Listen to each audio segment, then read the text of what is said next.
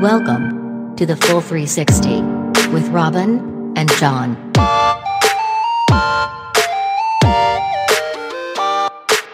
Robin, in 1960, Crown Prince Akihito visited Chicago from Japan.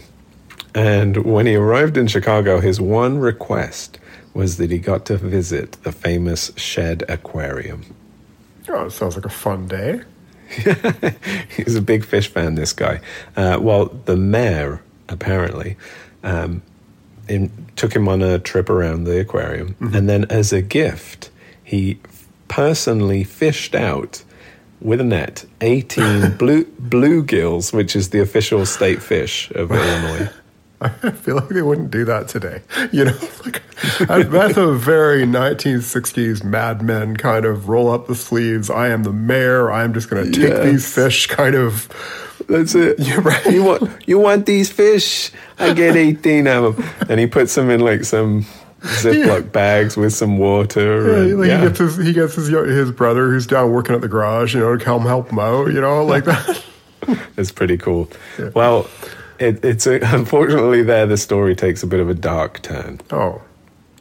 So the Crown Prince takes them back with him with the intention to put them in a moat around his palace, you know, as you do. Everybody's got a moat, right? Yeah, exactly. If you do, you want some bluegills in there, you sure I guess. Do. Yeah. Unfortunately, 60 years later, the bluegills became an invasive species and now crowd freshwater rivers and lakes throughout Japan. Wow, that is a gift gone wrong. Yes. It's like, it's amazing to think of those like little actions and then just huge consequences that can come from them. Now, we have to assume that this mayor had absolutely no idea that this was going to happen. You know, I hope so. I feel like it was a good intention, right? It's just a nice present. You're really playing the long con there if you did. Like that's that's it. But I mean, that makes you think, eh? Like every time you do, well, I was going to say give a gift, but I mean, do anything, right? Like what is the ripple effect of this going to be? Yeah. That's heavy to try and comprehend, right? Yeah. Well, I guess, because, I mean, we can have an intention with our actions and we can directly do something in the world, but then, you know, 1 degree separated from that, all hell breaks loose. Like the chaos of the universe takes whatever you do and creates something completely different out of it. You know, like the butterfly flapping its wings and then across the world. Yeah. And I mean, that's the X factor, right? Like you don't know. I mean, like in the immediate, like with a lot of things, we have indicators or just, you know, cues where we're like, okay, well, maybe this is I'm even hesitant to say like a good idea or a bad idea, because a good idea and bad idea can change based on time and perspective as well. Right. New information. Like you can come along. Yeah, so maybe they didn't know as much about invasive species back then. Right.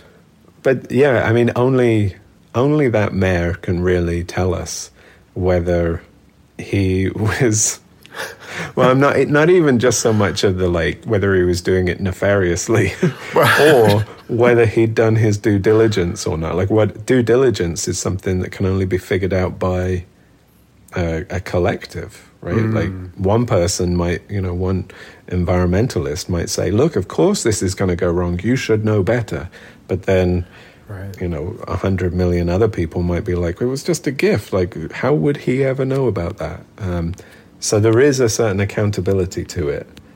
But then on another hand, there's the random chaos of the nature of this universe. Yeah. That's interesting too, the one person, like the collective opinion versus the one person's opinion, you know.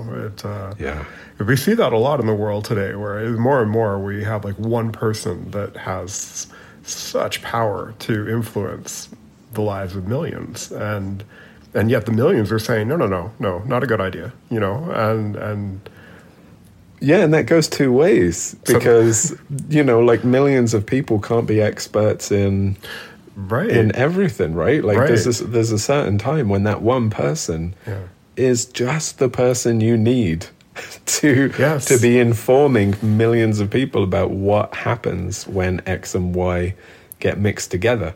But that takes time to be culturally adopted, or there's also a certain bandwidth. Like, I don't know about you, but I'm probably never going to be able to build an iPhone or a spacecraft.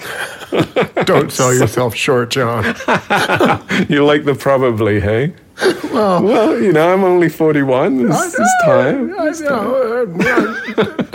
always time. And I mean, you've assembled stuff from IKEA. How much more difficult could that possibly be? Whenever your voice goes to that pitch, I know that you're just being kind. It's like a weird sort of understanding, but also a little bit of pity and a little bit of kindness all mixed together in that high pitchness of it all, right? Yeah. Oh, see, now I've gone off the tracks, John. Jumping away from me potentially being able to do anything impressive scientifically. Aside from that, the choices we make and the actions that we take, I'm a poet all of a sudden as well. Beautiful. Then we can have an accountability, and that accountability comes from our awareness and the best awareness we have at the time. And then really we leave the rest up to, I mean, like you said in a previous episode, future Robin to take care of and to make amends for. So that is one thing that we can do. We can then take responsibility for something that we've completely messed up, like an invasive species. We can, and if there's no other takeaway from this, it should be kind to future Robin, because he needs all the help he can get.